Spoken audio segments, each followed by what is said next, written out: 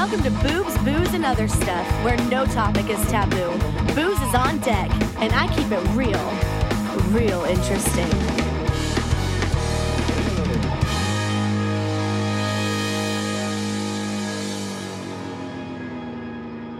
Hey, welcome to BBOS. Today I have a guest who speaks 4 different languages. Yes, Spanish, Portuguese, conversational Mandarin, ni hao, and of course English. Yeah. He is a serial entrepreneur, a high-level outdoor adventurist, and that's understated, by the way, an author, a podcaster, and most importantly, and certainly above all, a devoted husband and father. That's for sure. Please welcome to the show, Brandon Hensinger. Welcome aboard. How are you? Thank you, Don. Fantastic. It's an absolute pleasure to be here. I know we've tried many times to get this done, and I'm so glad that we're sitting here talking face-to-face today. So, well, face-to-face. Heck Zoom, yeah, three's a charm. Yeah. But thanks for having me. I really appreciate it. And I'm glad we finally got it worked out. I want to say we connected through IG through a mutual friend, Zoe Wilson, who is lovely. And I started following you and your sweet family and kind of instantly got hooked on your positivity and your message.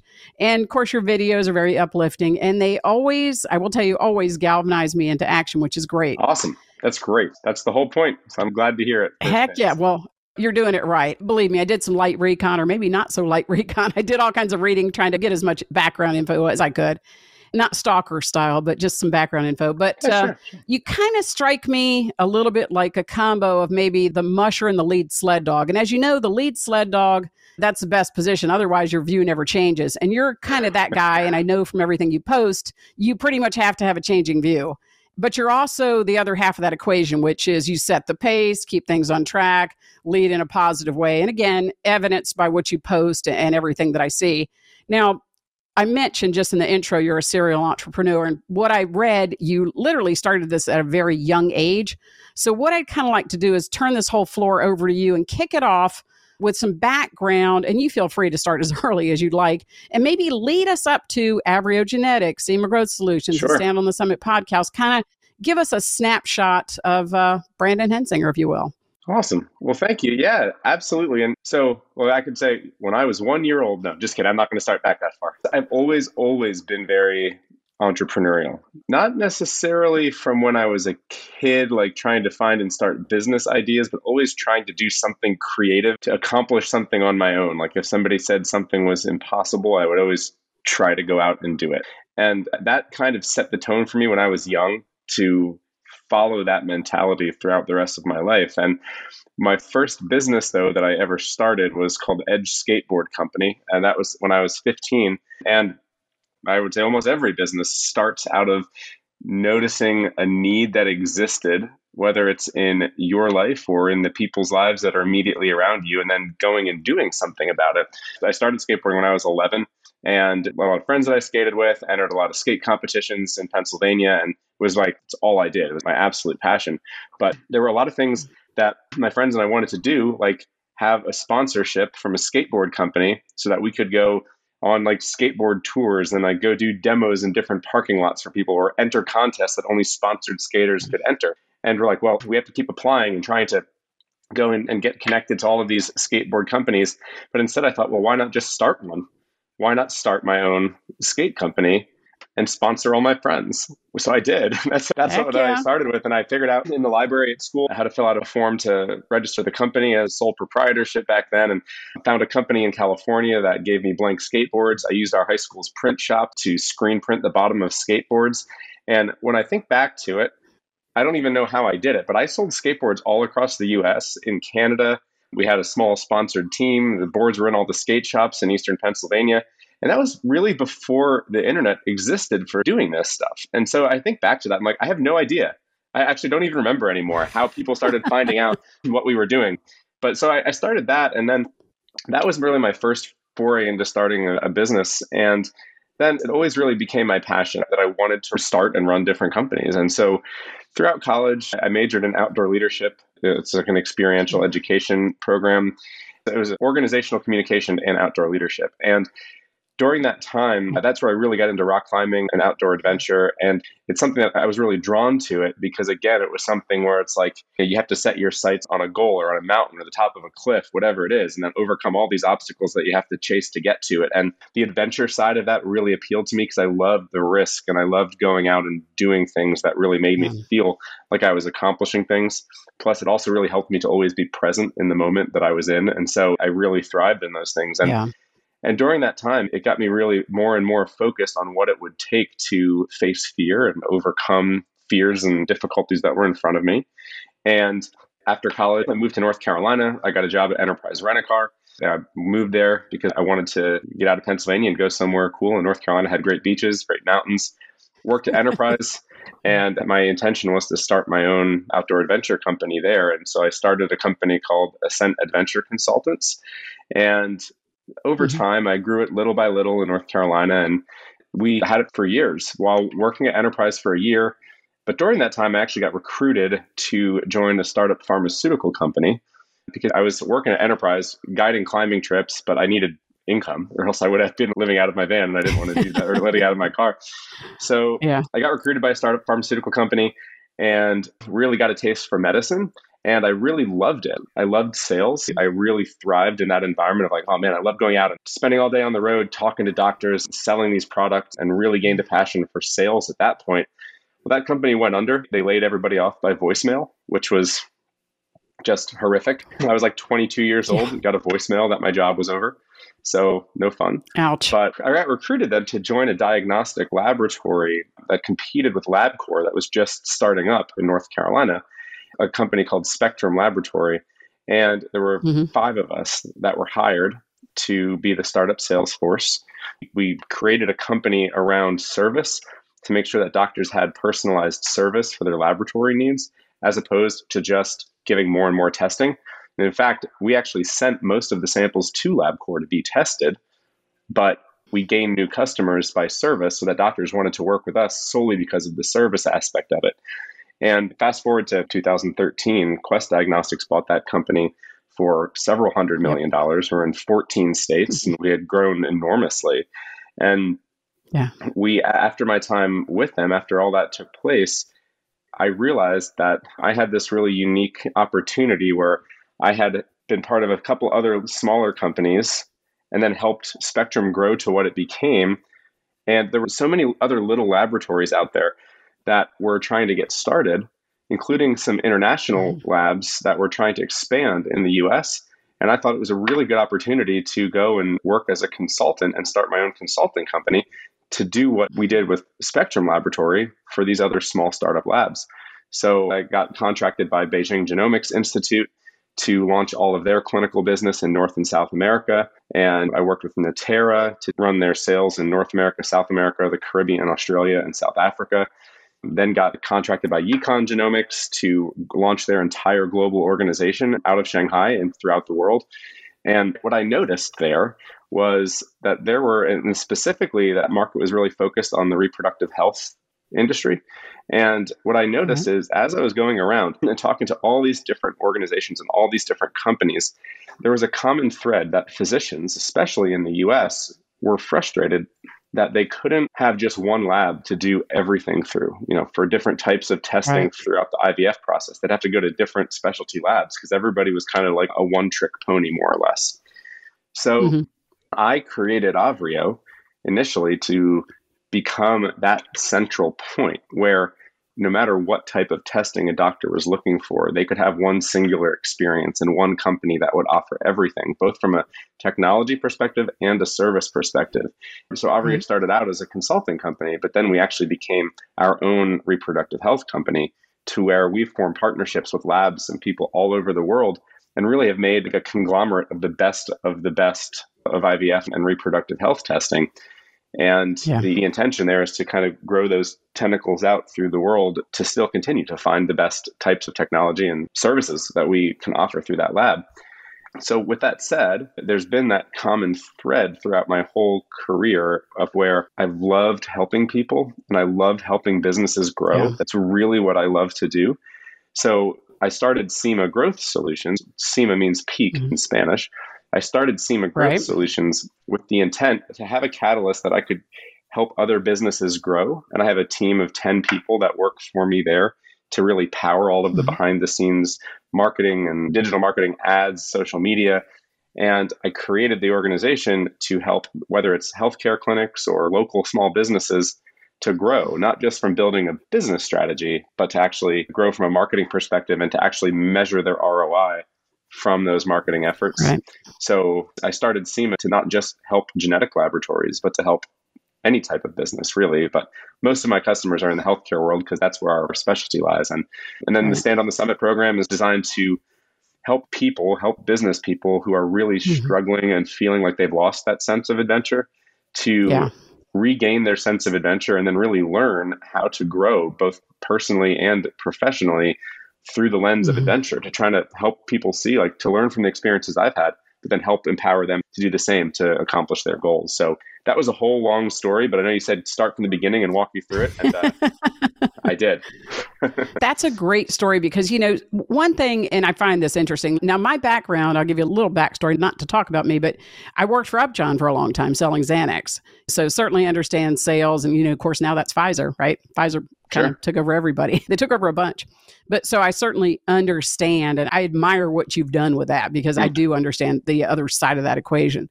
So what people oftentimes want to know, and I'm sure you get this as a successful person, and maybe in your vernacular, like what they want to know is how the hell do you get to the summit? That's kind of the key. People look at successful people and they think, well, gosh, how did they get there? Well, certainly you and I know it's not an accident. A lot of it's hard work. And I look at your videos and you give those little short clips, but they're highly insightful. They're to the point. Maybe the one common thing for me is they make you think. They make you think 100%.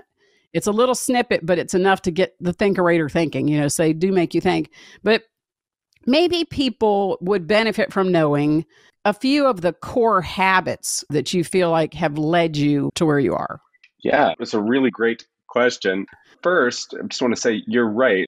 A lot of times people would look at successful people, and me included. I mean, I'll look at other people who are way more successful than I am. And it's easy to think like, wow, they're so successful. It was easy for them, blah, blah, blah. But one of the Yeah. things that is always really important for me to remember, and I think is important for everybody to remember, that anybody who's made it to the so-called summit, figuratively or literally, has gotten there by absolutely fighting for their lives to get there. It's never Yeah. easy. It's a hard struggle. And if you want to accomplish your goals and you want to try to achieve what you're setting out to do, it's never easy. It's always a struggle. I've actually started 18 companies and most of them failed Wow. because I just didn't work out. But if I allowed those things to defeat me, I would never have been able to be successful at the things I am doing.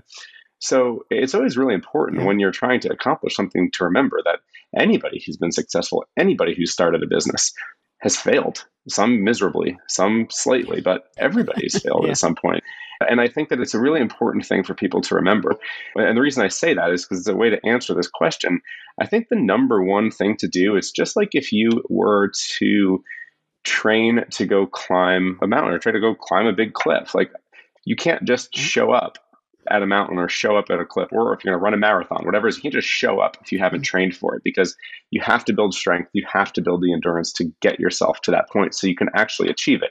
If you train yourself for that, like a marathon, climbing a mountain, you train yourself, it's still going to be hard, but you trained yourself to be able to get through it and overcome those things. And so for me, business wise, it is extremely important that I stick with my own like business training plan or my own routine. I mean, I wake up at the same time every day. I start my day out by stretching. I write in my journal. I write down what my goals are, not just for the day, but I write down like what my long-term goals are. I do it every day. And then I write down the specific steps for each of those goals that I'm going to do that day to get to where I need to be that day. So I try to stay disciplined and then I follow that routine. I also block out time on my own calendar for the work that I need to do to accomplish those goals. So that way my day isn't filled with other people's agendas for what other people want me to do. Right. I actually have stuff on my calendar that is like, this is the time where I work on this, or this is the time where I work on that. And it keeps me disciplined to make sure that I have the time to do the things that I need to do.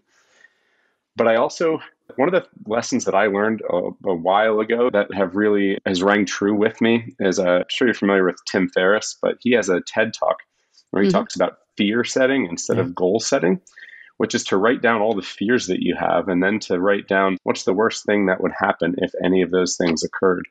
And I do that like once a week or so because it helps me remember that if there's things that I fear, things that I'm stressed out about, whatever it might be, big or small, I can look back and think, I've had these struggles in the past. I faced these situations and look where things are now. And so maybe it's not a very direct way, like a super practical way completely to answer the question. But in reality, I think whatever it is, whatever kind of routines, whatever kind of practices you have to have in place to accomplish your goals, you have to just follow the routine and stick with it. Even if you don't want to do it, you have to stick with it because you know it's going to get you to where you need to be. And so I think that it's more of like a mindset, and then establishing those routines will really help you get to do whatever it is that you're trying to accomplish.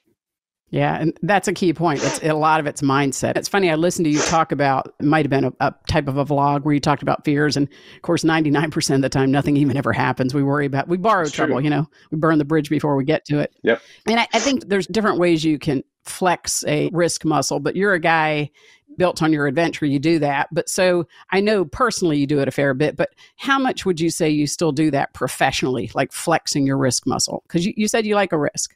Without juggling swords, how much would you say you do that? Like real, like outdoor adventure stuff? Or do you mean like business No, risks? I mean professionally, like how much would you say in a professional setting, how much do you risk? Well, all the time. All the time. Okay. All right. Okay. Yeah. I mean, like you always have to be willing, and some big risks, some small risks, but there's things that you, especially right now in the way that things are in today's world, like with COVID. Yeah. So with Avrio, we were getting to the point right before COVID where we were ready to launch some technologies that were the first in the world, some like earth-shattering stuff that we were going to launch. Right. And then COVID hit and the whole fertility world stopped. Like it just like that. Yeah. So we really, really struggled in 2020, and 2021 was really challenging too. But there's two things I could have done. I could have been like, okay, well, we have these few tests and services. We'll just keep this and we'll ride it out. Or, which is what I did, I thought, let's try to create something new because we have to meet the demand because now people can't travel. People aren't going to go to doctors. People don't have the available cash. What can we do to meet people's needs at home? What can we do to really still serve this market in a different way? And there's several people that I work with as business partners where we formed some brand new ideas and took the risk in challenging some of the really big players in the market with what our ideas were. And it actually worked out really well. Yeah. But if that wouldn't have worked out, the whole company would have failed. And so every day, I think as an entrepreneur, you have to be willing to, it's more like taking calculated risks, but you have to be willing to look at something in the future and have just enough information to take action on it and do it and take that risk, knowing that based upon your knowledge, it'll work. And the worst thing to do is to sit and have like the paralysis by analysis, right? Where you're just thinking, well, this is a good idea. Now, if this happens and this happens and this happens and this, you could plan all day, but then you're never going to get anywhere. And so I think it's really every day there's an element of risk of here's a new opportunity, I'm just going to go for it. And you have to keep going. So I think there's elements of risk every day. And I think if there's days where there's zero risk to what you're doing, you're probably not trying hard enough, I think. That's a fact. So often people, they friggin' aim all day long and they never pull the damn trigger. I mean, it's like, you've got to do it. I mean, in essence, I see people do it all the time. And I probably for years was guilty of that to some degree. But then you're right. You just sit and think, well, what is the worst thing that could happen? If you do nothing, we already know how that plays out. Another question before we kick into the other segment, the other half of this, was there a point, because you're obviously successful, did you ever just all of a sudden think, dang, I'm successful? Like, have you ever thought that in your life? Or do you think that? Or do you feel like you still have just a ways to go? Or, what's your mindset with that? Yeah, I don't know if I've ever looked at myself and thought, wow, I'm successful. I've definitely looked in different moments of my life and thought, wow, I actually did it. There's been definitely those comments of like, against all odds and everything I've been trying to do, like, wow, I actually did it. And that to me, I could care less what the outside world thinks about like, oh, wow, look at Brandon, he's successful. It's more about like that I can actually look at myself and think, wow, I actually did it. So I'm successful in my own eyes based upon the goals I've set for myself. But it's more along those lines of like, wow, proud of myself. That's really what it is. Yeah, that's a good thing. I just wondered, you always think about, do people sit back, do they ever wonder that like, hey, look, I'm getting there. I'm doing all the things. All right, let's shift gears into work-life balance. All right, so you wrote a book, The Alive Sales Rep, and right in the very front side, or when you Google it, wherever it pops up, it's work to live, don't live to work. You also did like a little short, it might have been like a brief podcast where I think it was something to the effect of, do successful people shower less or something like that? Like, so what do people cut? How do they get the work-life balance kind of thing? So I guess my question to you is, how do you maintain the work-life balance? What's your secret to that? Oh, man. I'm going to answer the question, but I'm also speaking to myself at the same time to remind myself of these things. It's interesting. I wrote that book in 2008, I think. So it was like, right, or 2010. And it's crazy just how much has changed in the world since then. Because I go back and look at that book and think, like, it's before iPhones were around for a little bit, but there was not really much. People weren't really using social media a lot or anything like that when I wrote that. And it's crazy just how much more demands there are on us nowadays. I think the real key things to maintaining a work-life balance is to realize that there's never going to be a complete balance. It's never going to be 50% personal things you want to do and 50% work. I think one of the keys to maintaining work-life balance is to do something that you actually are passionate about and enjoy doing. That makes a big difference because then you don't feel so torn between two worlds. So like if I'm sitting and having a conversation with somebody out to dinner or something, and somebody I'm talking to that's in the healthcare industry, for example, which happens pretty often, and I talk to them about what Avrio does, and we get into all these conversations about genetic testing and IVF, and then that turns into conversations about like, oh, well, I know this person and this doctor, and conversations can turn into business conversations. But to me, that stuff is actually really enjoyable because it kind of blends the personal and professional. And that's easier said than done, though, because not everybody can go do what they want to do or have their passion be what their job actually is. But I think it's true for anybody. Right. Like, you have to work in order to survive. And so therefore, you have to be able to find enjoyment in your work, no matter what it is. So whether you're a receptionist at an office, whether you're a truck driver, whether you're a CEO of a company, whether you're a school teacher, an artist, a graphic designer, whatever it might be, you have to find enjoyment in what you're doing. And I think if you take time to really identify what those things are that you enjoy about it, your work-life balance or your perception of it becomes better because you actually start finding joy in mundane things that you might be stuck doing. But as a general principle, I think, just like I was saying, you have to follow a routine to accomplish what you want to do professionally. You have to do the same thing personally. If you have goals, like you want to make sure you're working out, you make sure you're training, make sure you spend time with your family, just like you're disciplined with work, you have to be disciplined with those things as well. You have to say, like, I'm going to have this time in the morning where I'm going to, read and do something I enjoy doing, and it's on my calendar. This is my time. Or you have time, like I have date nights with my wife that we schedule to go out. So that way we have that time. There's things we all do as a family that we have booked as time that we spend together. And I think that you have to be just as disciplined with those things as you do professionally. And you begin to find some balance. And I think people often think that, or people forget that you have to take just as much action in your personal life as you do in professional life to keep everything in balance. True. And so I think it's just, you can't be passive about the personal side. I think it's really important. And it's something I have to, remind myself of constantly. I don't do it perfectly, that's for sure. I work my butt off. And so I have to always remind myself of the other side of things too. Yeah. Well, and I think you actually kind of alluded to that. You made a post. A lot of people tend to have whatever their business model is, but they could take that. And if you applied it into a personal model, this is what you talked about. And like, that really made me think. It's something worthy to do because, if you put that kind of effort and energy into it, you can probably experience those similar successes, because a lot of times we don't think about it in those terms, but I think that's smart to think about it that way. We don't necessarily always make that kind of plan. Yeah.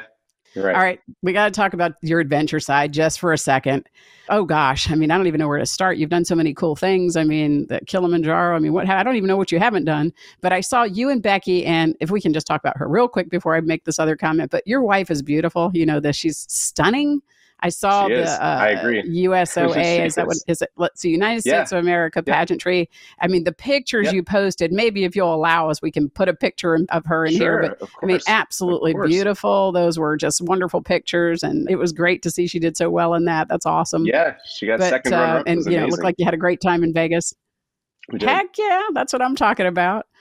But you guys were back to the outdoor side of it. You guys were in the Catskills ice climbing, which I thought was so cool that you guys do stuff like that together. I mean, I just think that's wonderful. Absolutely wonderful. It is awesome, man. Actually, doing all of that stuff together is phenomenal. We've been married, this August will be 5 years, but Becky was actually my first girlfriend when we were in high school, when we were 14. So we've known each other for forever.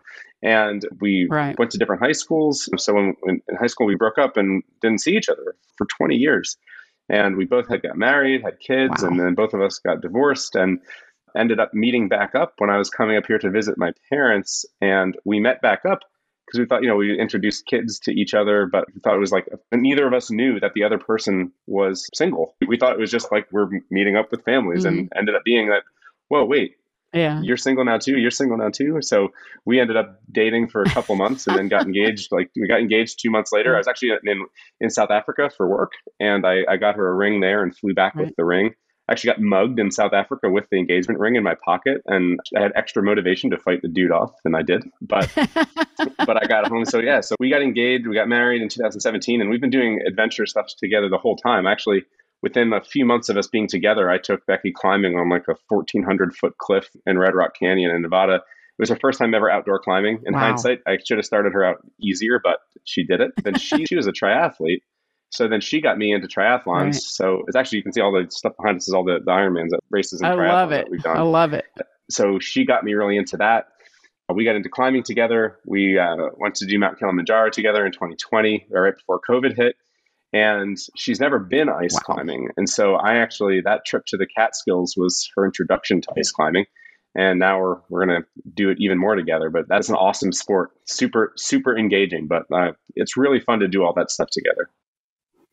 That is so cool. What a great story. I mean, that is a cool story. Didn't know any of that. So I'm enlightened over here, but that's awesome. I'm going to put your links and everything because I want to hopefully people will follow you and get just as inspired as I am. But let me ask you this before we wrap it up here. Any cool adventures, adventure-wise or business-wise, planned for 2022? Actually, our big trip that we're planning, we're going to Ecuador in July. We're going to go climb Mount Cotopaxi in Ecuador. So just shy of 20,000 feet. It's like 200 feet higher than Mount Kilimanjaro. So it's like 19,800 feet, I believe. So we're going to go climb that. It's a huge volcano. But beforehand, to acclimatize and get used to it, we're going to do 5 other mountains. So we're going to do like a 13,000 foot mountain, 2 15,000 foot mountains, 1 17,000 foot, and then another 18,000 foot. All before doing the 19,000 foot one. So it's going to be like 10 days of just like nonstop hustling up mountains. It's going to be pretty cool. So that's our big trip for this summer. And then we're going to go to Rio for a few days just to chill out and relax after being on the mountains for so many days. So that's the big adventure for this summer. So it's going to be really cool. I cannot wait to see the chronicles of all this. Yeah, it's going to be neat. That's awesome. That is awesome. Well, I want to thank you, Brandon, certainly for joining me on the show. I thoroughly enjoyed learning more about your life journey and what you're doing. You speak with a lot of passion and gratitude, I think, for kind of what you are and where you are in your life. And that's laudable as well. Hey, thank you, though. There's like never a dull moment in your stories and adventures. So again, I'm going to add all the links out there so people can follow along. Hey, you know, I always have a drink on my show. So here's to standing on the summit, darling. Cheers. Awesome. Cheers. Thank you so much, Don. Thanks for having me on. I really appreciate it.